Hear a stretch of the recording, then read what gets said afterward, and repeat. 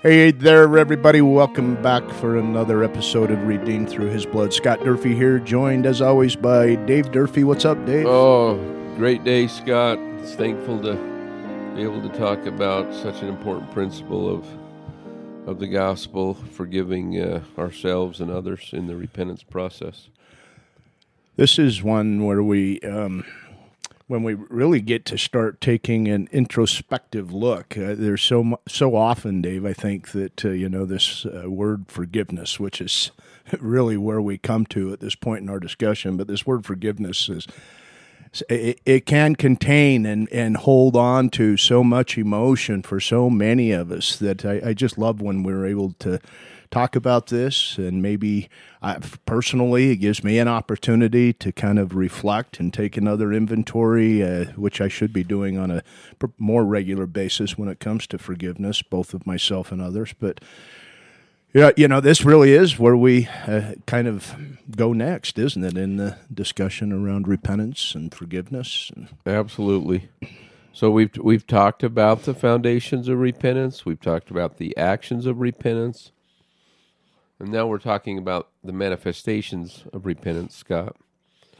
And the manifestations of repentance really are that the confession.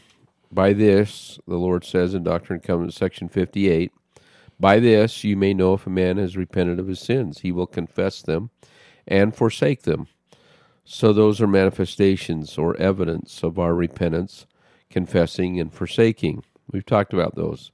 Last week we talked about making restitution, again through the power and the atonement of Jesus Christ with grace and mercy and help, enabling power and strength. All along the way through this process, Scott, the Lord helps us, blesses us through His atoning sacrifice.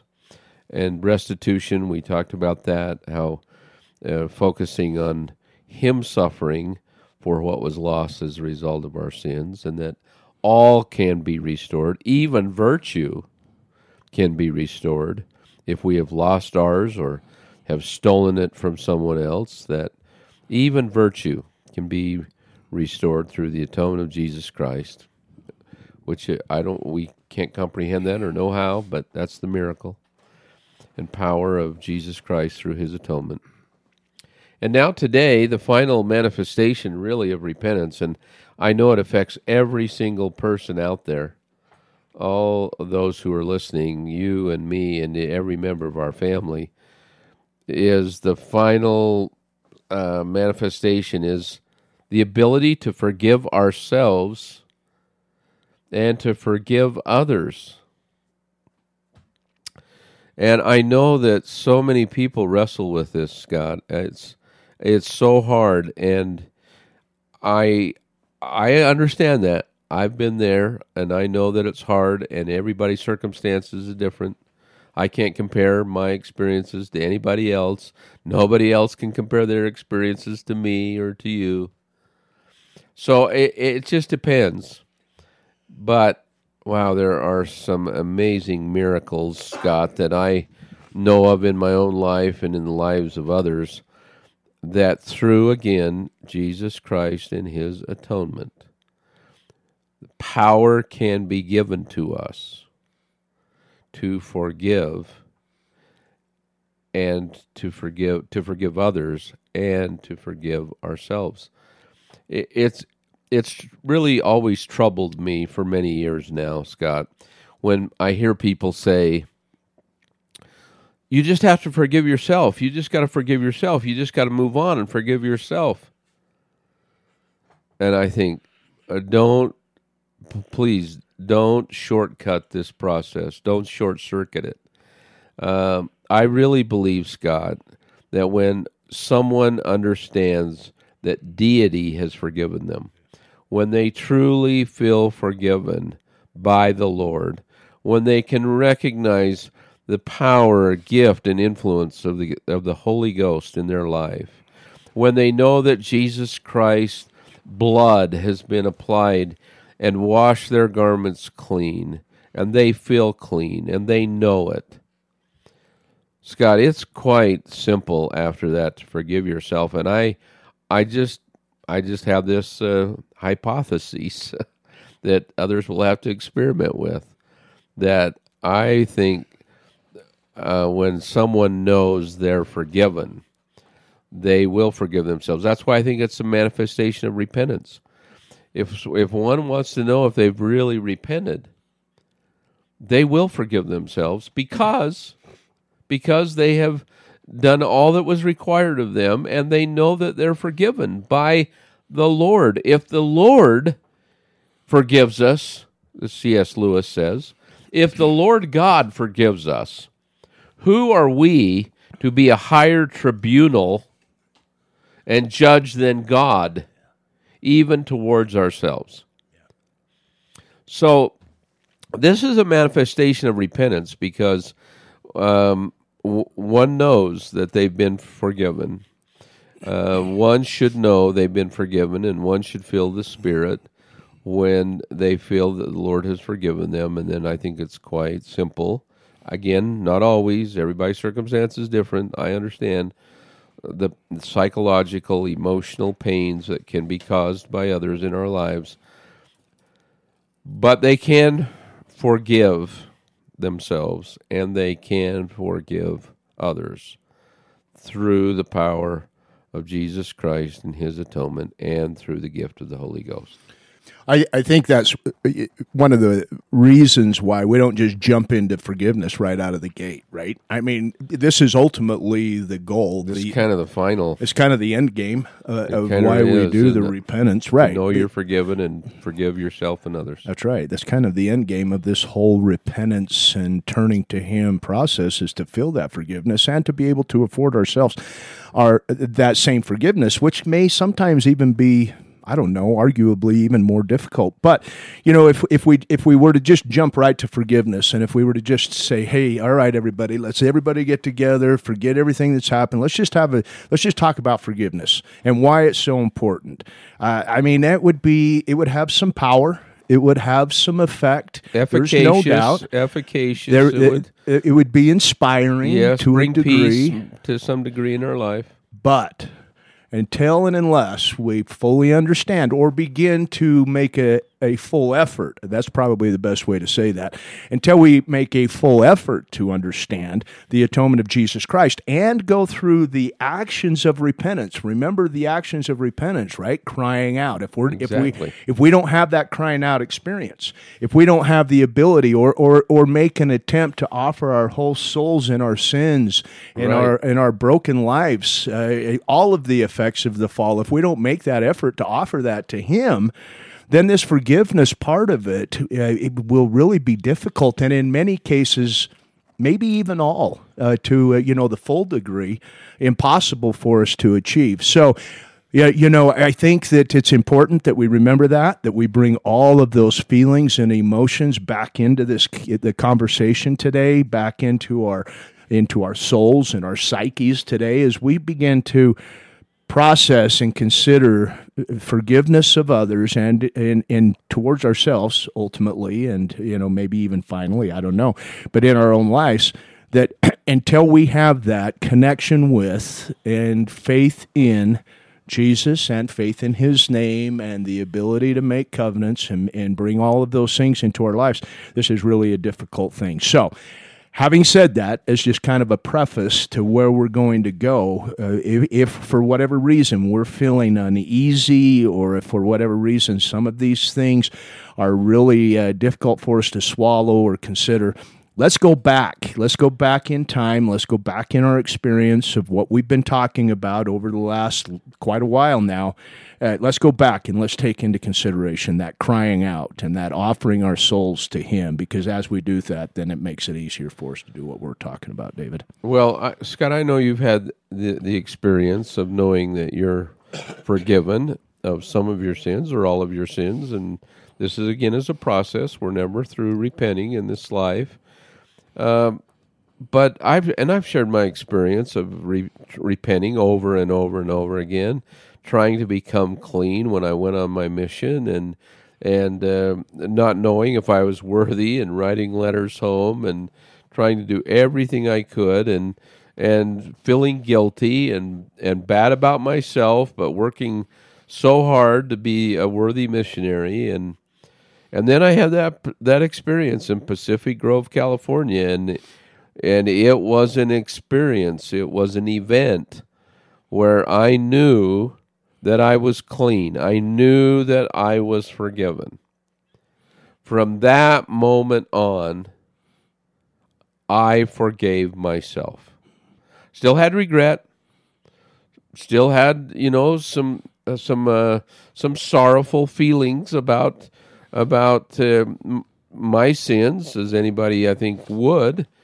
But they didn't eat me up. I wasn't. I was guiltless, Scott. That's the only way I can describe it. I was guiltless. I was blameless. I didn't blame myself. I didn't blame others. I wasn't a victim of sin or victim of other sins. Scott, it completely changed the trajectory of not only my mission, but of my life.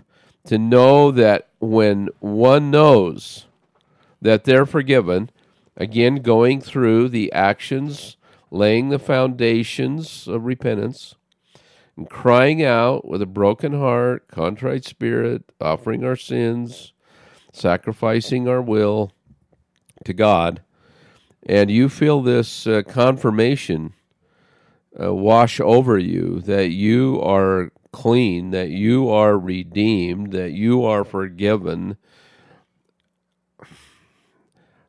Honestly, I didn't even have to try to forgive myself, Scott. And I just think so many people who are having still a hard time. They're not. I know there are some more with sensitive spirits, and it's. I know it's complicated. I'm not meaning to oversimplify this process, but my experience is that it comes as a gift. It's not something that I can just through repetition. I forgive myself. I forgive myself. I forgive myself. I forgive myself, and brainwash myself to be forgiven, because that's not the way repentance or redemption works. But when one knows where they stand with God and that they've had a divine experience, I don't even think you really need to try to forgive yourself. Well, because it comes as part of the effects of that divine experience that you're talking about, right? Because I haven't, I've had that same experience that you just described now, but it's taken me a long time in my life to have that experience. I tried to have that experience while I was on my mission, and maybe I did to a degree. I do remember a night in Renton, Washington, where I had just an absolute spiritual manifestation that if I hadn't have been forgiven, it would have been impossible for me to have that. I realized that. There you go. There you go. Same thing. And I realized that then, but since then, and here's what's really kind of clouded it for me is since then is I made a lot of other stupid decisions. I made a lot of other mistakes. I created a lot more distance between me and the Spirit by my own actions. And that's been difficult. It's not now, but that had been difficult for me to overcome by way of, offering forgiveness to myself at least. And I think that, we'll talk about forgiving ourselves as we go along, but I think right now we probably should talk more about forgiving others. Well, we should, because if we don't forgive others, God has said He won't forgive us. Right. So I am kind of jumping ahead. We need to forgive others first, in order for God to forgive us, and then when God forgives us, it's easier for us to forgive ourselves. That's right. And I think it's usually in that order. I actually believe, Scott, that's one of the major roadblocks of us feeling forgiven, and it keeps us from forgiving ourselves, is our inability, unwillingness to receive the gift and the power from God through Jesus Christ and His atonement and the administration of the Holy Ghost in our life to forgive others. There's a lot of pain that people are experiencing and have experienced in their life. And I'm not saying that all of that goes away, psychological and emotional pain and all of that, but they're able to let it go because they know that Jesus Christ has taken it from them and he carried it. Not only, this is where a miraculous part of the atonement of Jesus Christ that is incomprehensible. He not only paid for our sins and met the demands of justice, but he suffered for all of the sins committed against us, all of our suffering, all of our pains, all of our sicknesses caused by ourselves or others, and he did that through his suffering in Gethsemane and on the cross. So if we just are able to give it to him, then we don't have to carry it. You started off that last thing that you just said with, some of us have the inability or unwillingness to forgive others or ourselves. And it feels like that, doesn't it? It feels like an inability, but it's not really an inability. We have the ability. But it is a gift. That gift has to come as a gift of the Spirit, and that gift of the Spirit, you just described that. That gift of the Spirit is the administration of the Holy Ghost in our lives, and then that gives us the ability. It does feel like sometimes our hands are tied. It does feel like sometimes, and I've experienced this, and I know there are others who have had to forgive others in their lives with stories that I just can't even begin to comprehend personally. But as difficult as it has been for me to sometimes forgive others in the past, but you hit the nail on the head, or you talked about the key of all of that is to live my life in a way that allows the Spirit to be present in my life. When the Spirit's present in my life, then that inability changes from not just inability, but it gives me not just the ability, but the desire. Because that desire, as I feel that desire, that draws me closer to him. And I'm not sure which comes first, or if it's all kind of at the same time. The desire to come closer, or that drawing closer brings the desire. But it may come all at once and all I together. think that's the spiritual gift, right? It's the willingness, desire, and strength. Yeah. And power. Yeah. And it's the willingness to receive that in our life that makes all the difference, Scott. I think one of the hardest things to forgive is when we know that the actions of others have continued to kind of perpetuate the pain over and over and over, and it becomes intergenerational. Anyway, I think, for example, sexual abuse. I have a son who's a sex offender. This little boy that we adopted, a little boy in 1991 when we adopted him, and now he's a man, and he's been in prison. And listeners, I know this, but anyway, one of the hardest things to do in forgiving others is when you know the pain they have caused those that you love, and even people that maybe you've never met before. And your heart goes out to those individuals where there have been victims in the wake of others' choices, decisions, and actions. And when honestly, Scott, when you see your wife weep and wail and cry, or you see others who you love, who are deeply hurt because of the actions of others, it's pretty hard to no one can take that lightly and just brush that aside. It hurts you if others who you really love are hurting. And, I've experienced that. I think the greatest pain in my life is not what others have done to me, but what others have done to members of my family who I love. And it's harder for me to forgive those individuals who have hurt members of my family. In the case of our son, the pain that he caused my sweetheart, the pain that he's caused others, you would think, Scott, that would be really hard for me to forgive. And I know that in some families that that could almost destroy a family, right? Yeah, I've seen that. We both yeah, have. That individual, that prodigal son could be what's the word? Could be cast out. Yeah, could shunned. Be shunned. Yeah, shunned. Disowned. Yeah, ashamed of. Yeah. There's just so many emotions that, and it happens all the time in families.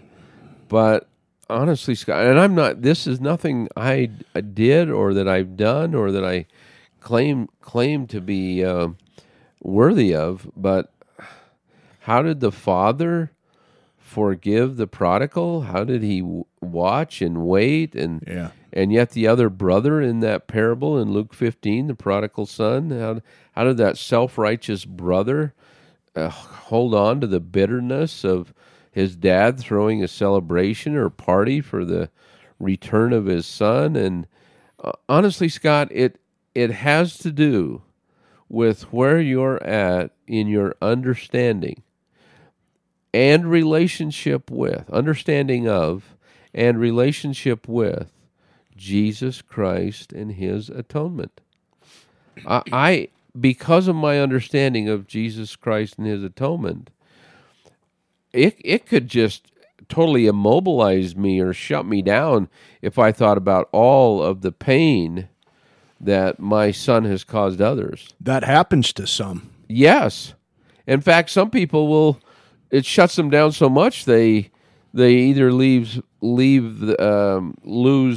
social contacts. It shuts them down as far as their social relationships, or maybe even church and other relationships, right? Yeah, I've seen that. But if you understand the atonement of Jesus Christ and the compensatory blessings and powers of the atonement of Jesus Christ, even though I'm sad, my heart is so filled with gratitude for Jesus Christ and his atonement that there's no bitterness towards my son, because I know the Savior has covered that, and that any negatives that come out of that those individuals will be covered unconditionally by the atonement of Jesus Christ. Again, it still makes me sad. I know there will be negatives, but I'm not bitter and I'm not hopeless, because I know that the atonement of Jesus Christ covers it. Yeah. So there, again, is one of the foundations of the process of repentance, is to understand fully the power and gift of the atonement of Jesus Christ. There's something I kind of want to speak to a little bit right there. You said, and you're right on this, you said that it's through the compensatory powers that come to you and others in your family through the atonement of Jesus Christ that allows this, or gives you the ability to have this experience in your life, which is peace-producing and joy-producing, right? So we get that.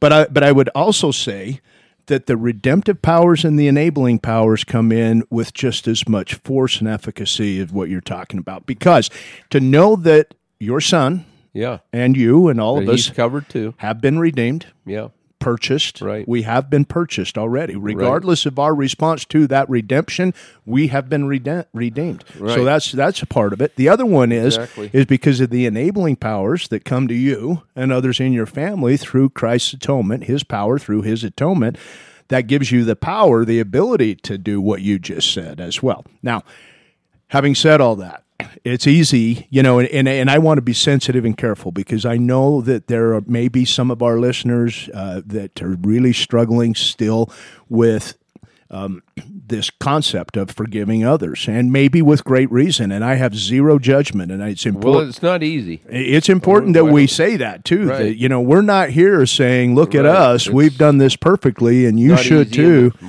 don't want to oversimplify it. No, but the question always comes to me, and I've had one of the blessings, one of the gifts that's come to me as being a part of for my own recovery and to help others, 24 plus years in Alcoholics Anonymous and other recovery programs. One of the blessings that has come to me from that is the ability to see. So, for example, what your son, for example, perpetrated, and there's no other way to call it, right. What he perpetrated was a response to perpetration against him at some point. It's true, fetal alcohol baby, and we don't know. Abuse. He was abused as a infant, and we don't know what his abusers we don't. went through. No, we don't, Scott. And we don't know what their abusers went through, and exactly. and Where on does it stop? and on it goes. And so maybe if viewed in the right light, and we shed the light of Christ on this, maybe that helps us to see how blessed we really are, and through those blessings, it can soften our hearts and give us the ability to, with at least sympathy, and sometimes for me, it's created a great deal of sadness in my heart for somebody who has perpetrated against others grievous, terrible, terrible things. Yes. But if we knew, and sometimes we get Right. have the ability to know, but if we knew, my gosh, I don't know how. I don't know how some people get through the things that they've gone through, and it doesn't come out worse than it actually has. Well, you know what's interesting about this, Scott, since we're talking about the cycle, the intergenerational cycle of sin that's repeated over and over and over again, generation to generation. Somebody has to break that cycle, and the only one who can is the one who understands the atonement of Jesus Christ and applies the Christ, our Savior's blood, in their lives, and they're washed clean. It is so interesting, and I'm sure all of our listeners can think of someone. I'm thinking of someone right now who I'm dealing with and trying to help, and who's close to me, who despised the actions of his father. Despised his father's actions when my friend was a young man. And now he's repeating the same sins of his father. And honestly, I guess I can't speak for him, but I think he uses that partly as an excuse or an entitlement. Yeah. Well, and so that often he's a victim. That's so right.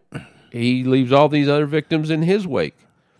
Yeah. Scott, honestly, I'm not the judge, and I don't mean to sound harsh, but it has to stop. The cycle has to stop, and it can only stop when an individual fully understands and applies the power of Jesus Christ through his atonement in their lives. Yeah. And if my son, I guess the great regret I have is that somehow I didn't teach my son well enough to really understand and appreciate that about his own life, and that the atonement of Jesus Christ was not as active or had not been activated to the extent that it needed to be for him to stop the cycle. And again, maybe some people can't stop the cycle. I'm not the judge. I don't know their mental state, how they're wired, chemical imbalance, all of that. It's so complicated, I know. Yeah. But I know Jesus Christ also knows, and I know that there are individuals like Alma and his children who can break that cycle. Abraham who broke the cycle of having a wicked father who was involved in terrible things, and Abraham becomes the father of nations. So I know there's so many examples of that. We even have living prophets. President Nelson, I'm sure he had great parents, but he had parents who weren't active in the church, and tells a story about going in the basement and breaking whiskey bottles. And yet look at what he becomes. And he would be the first to tell us that it was because of his understanding and applying the atonement of Jesus Christ in his life. Yeah. So the whole key to this process of forgiving others is the application again, of the atonement of Jesus Christ in our life. I think in the book, Elder Andersen wrote, Scott, one of my favorite stories in that chapter on this principle or this point, this manifestation or evidence of repentance is page 227. And maybe I can just read part of it or paraphrase. Thank you. Richard Norby, who's also a friend, who was involved in the Institute of Religion program as I was the senior missionary who was bombed in Brussels. And when the bomb went off, he was in the 0 zone where anybody in that zone should have been killed, and he miraculously wasn't, but he was forever and ever, the rest of his mortal life, affected by that event. And anyway, he was badly burned and spent months and months and months in rehabilitation. And he has really suffered and continues to feel the effects of it daily. And Elder Andersen actually gave in one of his conference talks, tells the story about Brother Norby. Well, Richard Norby, and this is on page 227 of the book, Elder Andersen says, Richard Norby, when he thinks about what has happened to him and the victim that he was, he does not think about the terrorists. He chooses not to focus on the terrorists or the bomb, but rather he chooses to focus on Jesus Christ and the cross. That's what he chooses to think about. I've heard Brother Norby actually tell others that, and that's the key to it. Our thoughts should immediately turn to Jesus Christ when we either become victims or we have loved ones. Our loved ones become victims from the sins of others. Jesus not only suffered for the sins of all the world, Scott, but he suffered for all the negative effects of all the sins of all the world. And we not only need the power of Christ through his atonement in our life to be forgiven of sins, but we need the power of Christ through his atonement to be able to forgive sin. And it's just a matter of looking to Christ. Look unto me in every thought, doubt not, fear not, and see the wounds in my hands and feet. I think that if that could be our focus, it's so much easier to forgive. The prophets are good at this. Elder Andersen writes some things, but I'll stop there for a minute, Scott, for you to respond to anything you would like to say about it. I'm just, as you're talking, I'm just having a few experiences go through my recollection mind, right? A few, because initially I think, have I ever really been offended to the point where it would be difficult for me to forgive somebody? And apparently, as I think on that, apparently the Spirit does a good job in helping us to also not just forgive, but sometimes even forget, at least maybe on a temporary basis. But, as I put my mind back in process and think about some of the things, I recall an experience that I had. I was maybe 4 or 5 years sober, and I'm in a meeting, and a man walks into a meeting. He's brand new, and hadn't seen him. I'd seen him, but not in a meeting. And this man, and I'm not going to go into any detail because some of our listeners, it will affect. But this man walks in and had created a ton of turmoil, not just in my life, but in the life of a lot of people that I loved. Mm-hmm. And at that point in my recovery, and that point in my recovery from not just alcoholism, but from the natural man, that point in my recovery, this was something that was still really difficult for me to deal with, David. Mm-hmm. And I had, my sponsor was there, not LDS, but great man, and he was there, and he could tell something was disturbing me. And when the meeting was over, he come up to me and he says, "What in the heck is wrong with you?" And I explained to him. He already knew the situation because we had talked about it, and it had been a point of concern and a point of aggravation for me for a few 5 or 6 years, actually, up to this point. Now, he hadn't offended me directly, but had others in my family, people that I loved. My sponsor, his name was John at the time, said to me, he says, "What is wrong with you?" And I told him, I said, "That's the guy." And I says, "And I know what you're going to tell me. You're going to tell me, go pray for him." And he says, "I'm not going to tell you to pray for him until you can pray for you." He says, "You need to get right. You need to be okay with this, And that helped me. Now, that guy and he's passed now, unfortunately. He died from really sad, tragic situations later. But he and I, over the years, this has been almost 20 years ago now. But over the years, he and I became not just friends, not just acquaintances, but we were able to put stuff aside and become kind of close to each other. Because what I was able to realize is that he had been through some really difficult things in his life. And when I learned of those things, my empathy for him just compassion just swelled within me, and he for me. And, it's just really interesting how as we see the Savior and come to know him, like we've talked about, which is so important, how we begin to see each other and others differently than that. And when we talk about forgiveness, David, one of the Savior's great roles, and he has many, but one of his great roles is not to just provide a way for us to be forgiven, but to also provide that forgiveness. Mm-hmm. And when we... power to forgive. When we exercise that same power in our own lives, mm-hmm. we might not ever be more Christ-like than we are in those moments, David. So Scott, we haven't discussed this, but let me just ask you a question. Why wouldn't someone pray to God for power to forgive others? Yeah. Why wouldn't they?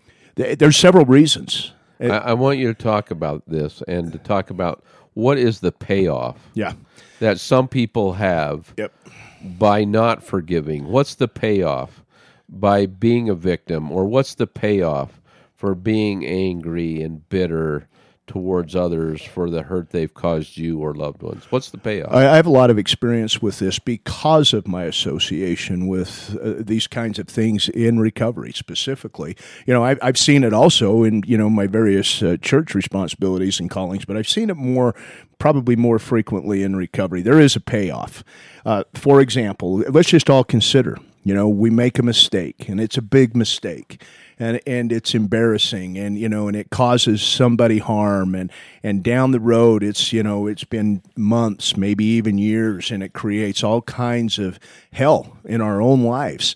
And because of that hell that we're experiencing in our own lives, we develop a new personality, and that personality has a lot to do with I can't be responsible, and we begin to decline in our responsibility, and we begin to decline in our ability to have positive social interaction, and we begin to just kind of decline in all areas of our lives. When that happens, and I know many of us, as I'm even saying this, are probably relating to that, thinking, yeah, that's me right now, or yeah, that's been me in the past. I definitely have felt that, and maybe this is something I can watch out for in the future, because here's what happens. At some point, we find ourselves, and I've seen this, maybe I've even experienced it to a degree in my own life, but one day we wake up and we say, who am I, and how in the heck did I get here? My life is so much different than I thought it would be. I'm not happy. I'm not joyous. I'm not free from the bondage of the circumstances and many, many other things. And so it's created a person of me who has become irresponsible to all of the things responsible in my life. Does that make sense so far? Yeah. Yeah, okay. Absolutely. And so if that's the case, there is a certain, we read I think we read it just a couple of weeks ago. Maybe you can tell us a reference, but, Satan he'll lull us away, causing us to say, yea, all is well in Zion, yea, Zion 2 prospereth. Nephi 28. And so when he does that, when we do that, he has the ability in us to create that sense of apathy, that sense of not trying, that sense of giving up, and we're justified in our that sense of not being accountable. Yeah, big one. Right? Yeah, a big If I'm one. a victim, then why could I be accountable? Then I'm not accountable. If I'm bitter, then why could I be accountable? Right. Accountable to what? Accountable to just being a decent person sometimes. The payoff is that it becomes an excuse. That's exactly it. For my unhappiness or my misery or my sins that I commit, and we use it, don't we? We do, and the fallacy there is we think, well, it would be too much work because we have two choices. We've talked in the past. There's two wolves that live inside us. The old Indian proverb, right?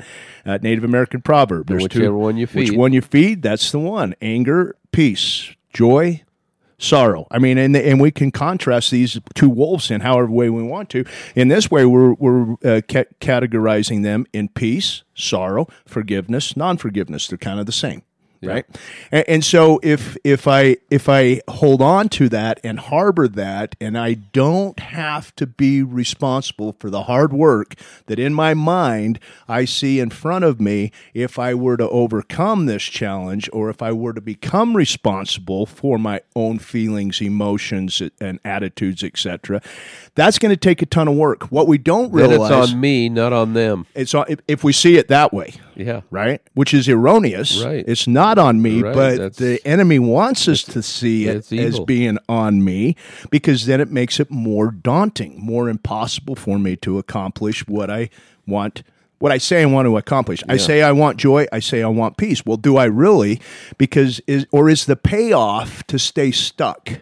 And I'll just call it that. If the payoff to stay stuck is greater than the payoff to get well, will stay stuck. Yeah. And sometimes that payoff to stay stuck is I get people paying attention to me. I don't have to apologize when I'm wrong. Everybody walks on eggshells around me. I have a chip on my shoulder. And it can, and maybe not even that way. Maybe I've withdrawn. I've become it's a role. Exactly. It's a role they feel they have to fulfill. And it can look a lot of different ways. At the heart of it, it becomes an identity.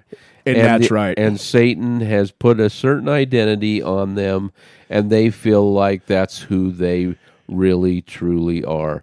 And really, Scott, I don't want to sensationalize it, but it's Satan who uses these things against us. That's right. And he'll say, and he'll whisper to us, that would be so hard to change. That would be so hard to forgive. It would be so hard to become unstuck.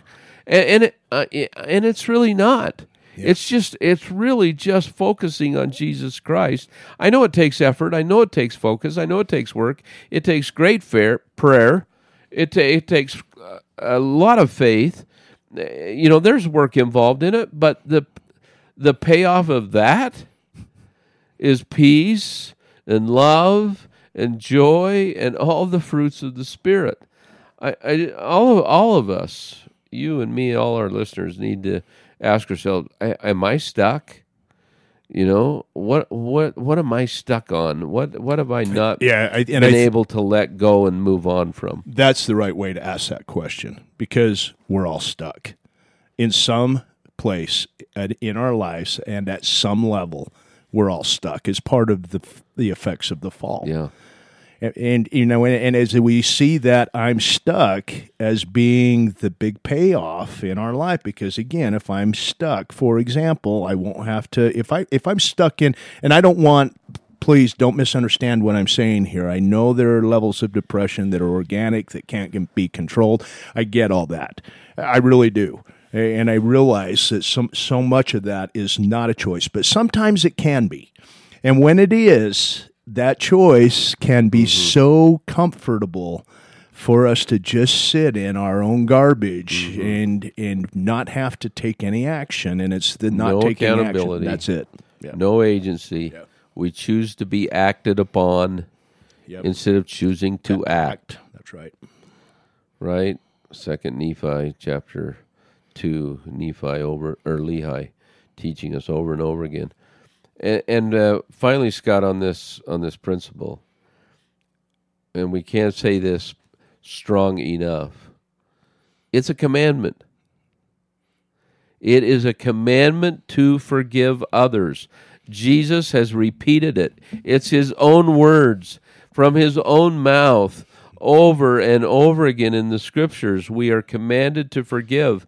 And if we don't forgive, he won't forgive us. We will not be forgiven. And on that point, Nephi said that, speaking to his father, I know the Lord giveth no commandments unto the children of men, save he shall prepare a way for them, that they may accomplish the thing which he commandeth them. Well, and maybe no other commandment is that more obvious than in this one, where it's not us who really can do it. It's a gift from him. He will prepare a way for us that we will forgive if we will pray for it, if we will desire it, if we'll exercise faith in our efforts to forgive. He will prepare a way, and he will help us to keep this commandment. But we just have to really emphasize there is a commandment. It is an essential commandment to the promise and the blessing to be able to be forgiven and to forgive ourselves, is that we must forgive others. Yeah. And that is when, again, we, in my estimation, that's when we become Christ-like in a way that we will never be able to become Christ-like without having done so. I mean, Right. It's just period. End of conversation right there. I mean, that's just really what it's all about. I just don't think the words are, I mean, these are really powerful, strong words in Doctrine and Covenants 64, verse 9. Wherefore I say unto you, that ye ought to forgive one another, for he that forgiveth not his brother his trespasses standeth condemned before the Lord, for there remaineth in him the greater sin. That's amazing, Scott, that the greater sin of us not being willing to forgive others, the greater sin is in us than those who have even hurt us.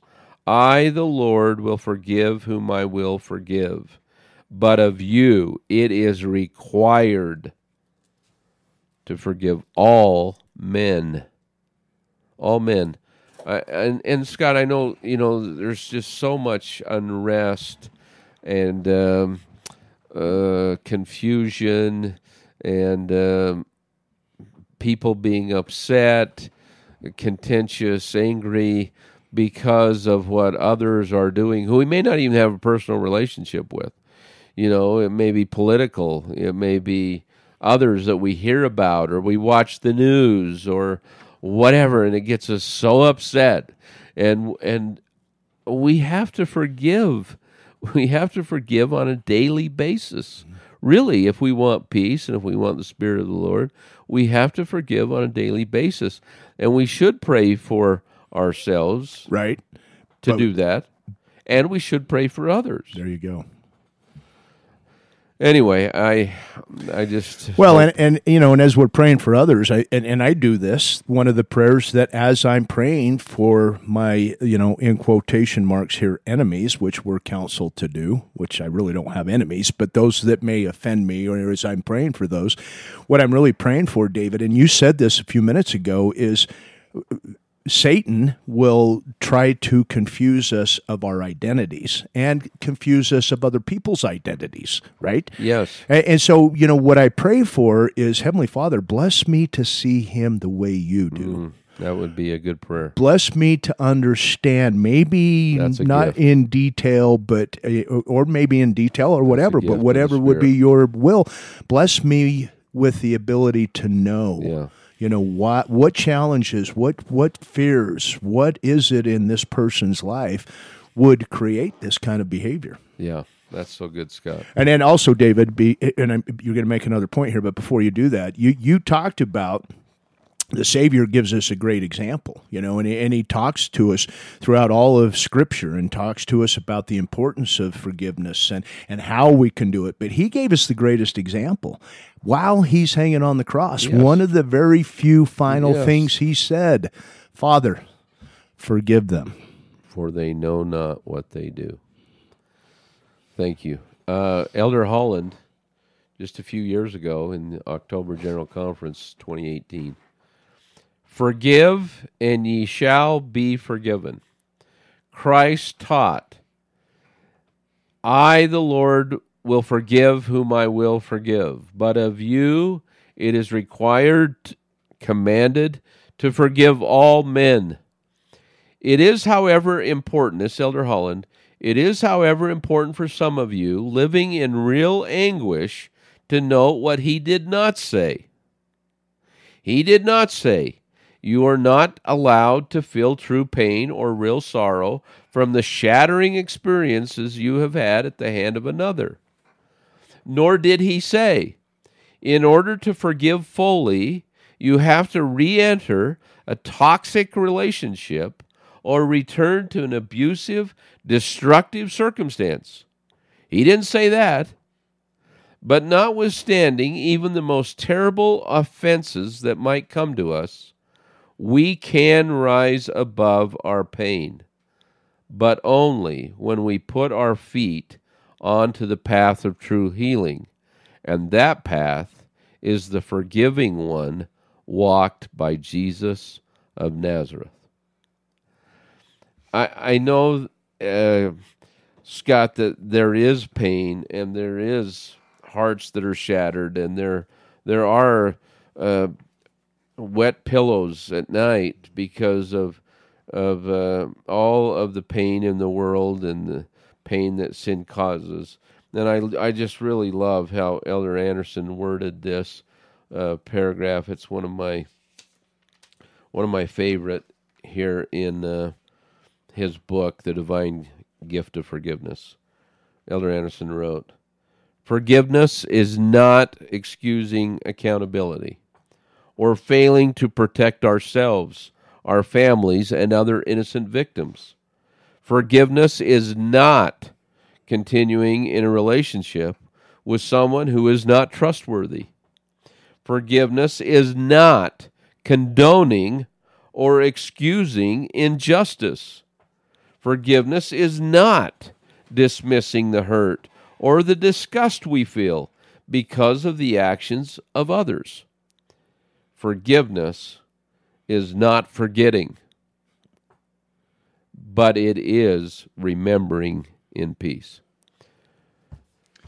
That may take some time for others, more time for others than maybe others, and that comes as a gift. But it's not forgetting. I don't think forgiving is forgetting.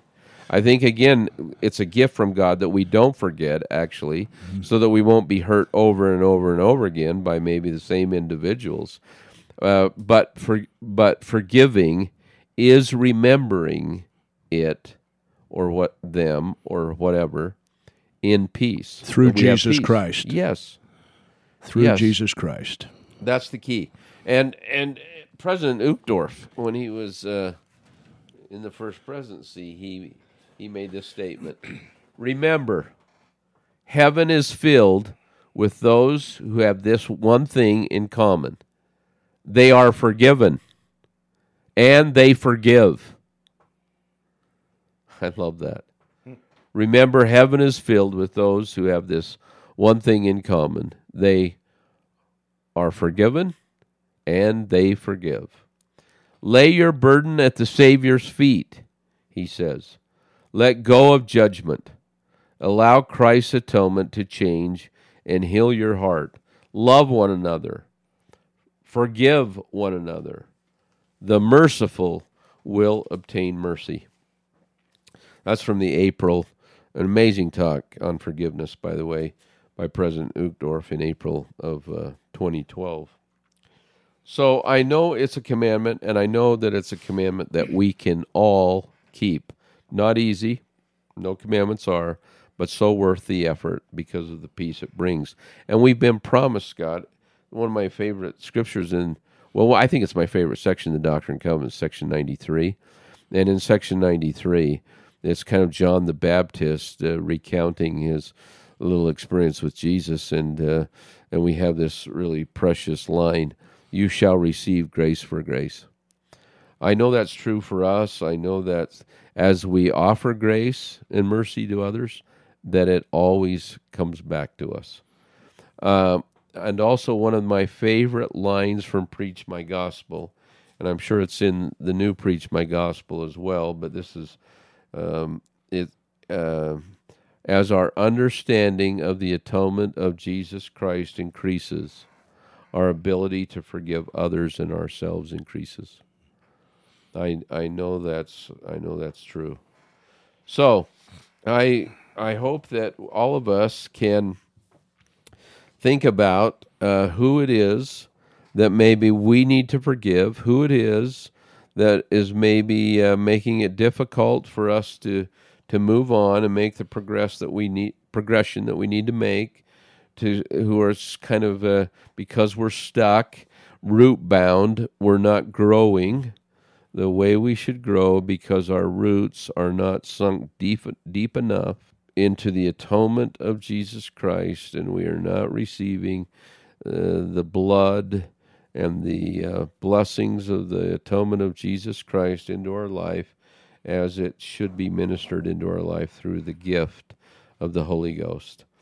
So I just hope and pray that all of us can ponder how this may apply to us, because ultimately it's the final manifestation of our efforts to repent and to be forgiven by God, is us receiving the gift, paying the price, doing the work, to receive the gift of being able to forgive others, that we might be able to be forgiven and then forgive ourselves, which we'll talk more about. And I think, Scott, one last thing for me is a lot of people maybe ask the question, or asking themselves right now, how do I know if I have forgiven them? I think it's been helpful over the years as I've taught this and have experimented with this in my own life. I have just a little list here of how do you know you have forgiven others. 1, you are able to pray for them sincerely. 2, you see them as a child of God with mercy and grace. 3, you feel God's love for them. You get a glimpse of how He sees them and feel His love for them. 4, you are not angry or bitter. 5, you have no resentment towards them. 6, you understand and feel the Lord's love and the power of His atonement in your own life. When you can, all of those are, I think, evidences of how do we know if we have forgiven others. Even though, again, there may be still some pain, there may be still some sorrow, there may still be some hurt, but you know you've forgiven, and you know that it's only a matter of time before even our tears, He will wipe away our tears from our eyes, and that it will all be behind us. There's a deep freedom that comes when we find the ability to forgive others. There's just an absolute sense of release from that bondage when that happens. I've seen it. I've felt it in my own life. I've seen it in the lives of others. And I invite us all, as we conclude here today, that as we go through this week, and especially as we sit at the sacrament table this Sunday and we renew covenants and commitments and our love and devotion to Him, to Jesus, and to our Heavenly Father. But as we're sitting there, I hope it's in our hearts, and I hope that it's on our thoughts and on our minds to be praying for ourselves and those for whom we should be providing and extending at some point forgiveness, as we've been commanded to do. It's our prayer, it's our hope that all of us will feel not just our own redemption, but the redemption of others, and that we will have the ability to see others in our lives and in their lives the way our Heavenly Father sees them. I'm grateful to know that through His atonement, all these things are possible. Thanks for being with us. We look forward to being with you again next week. Until then, have a great week, everybody.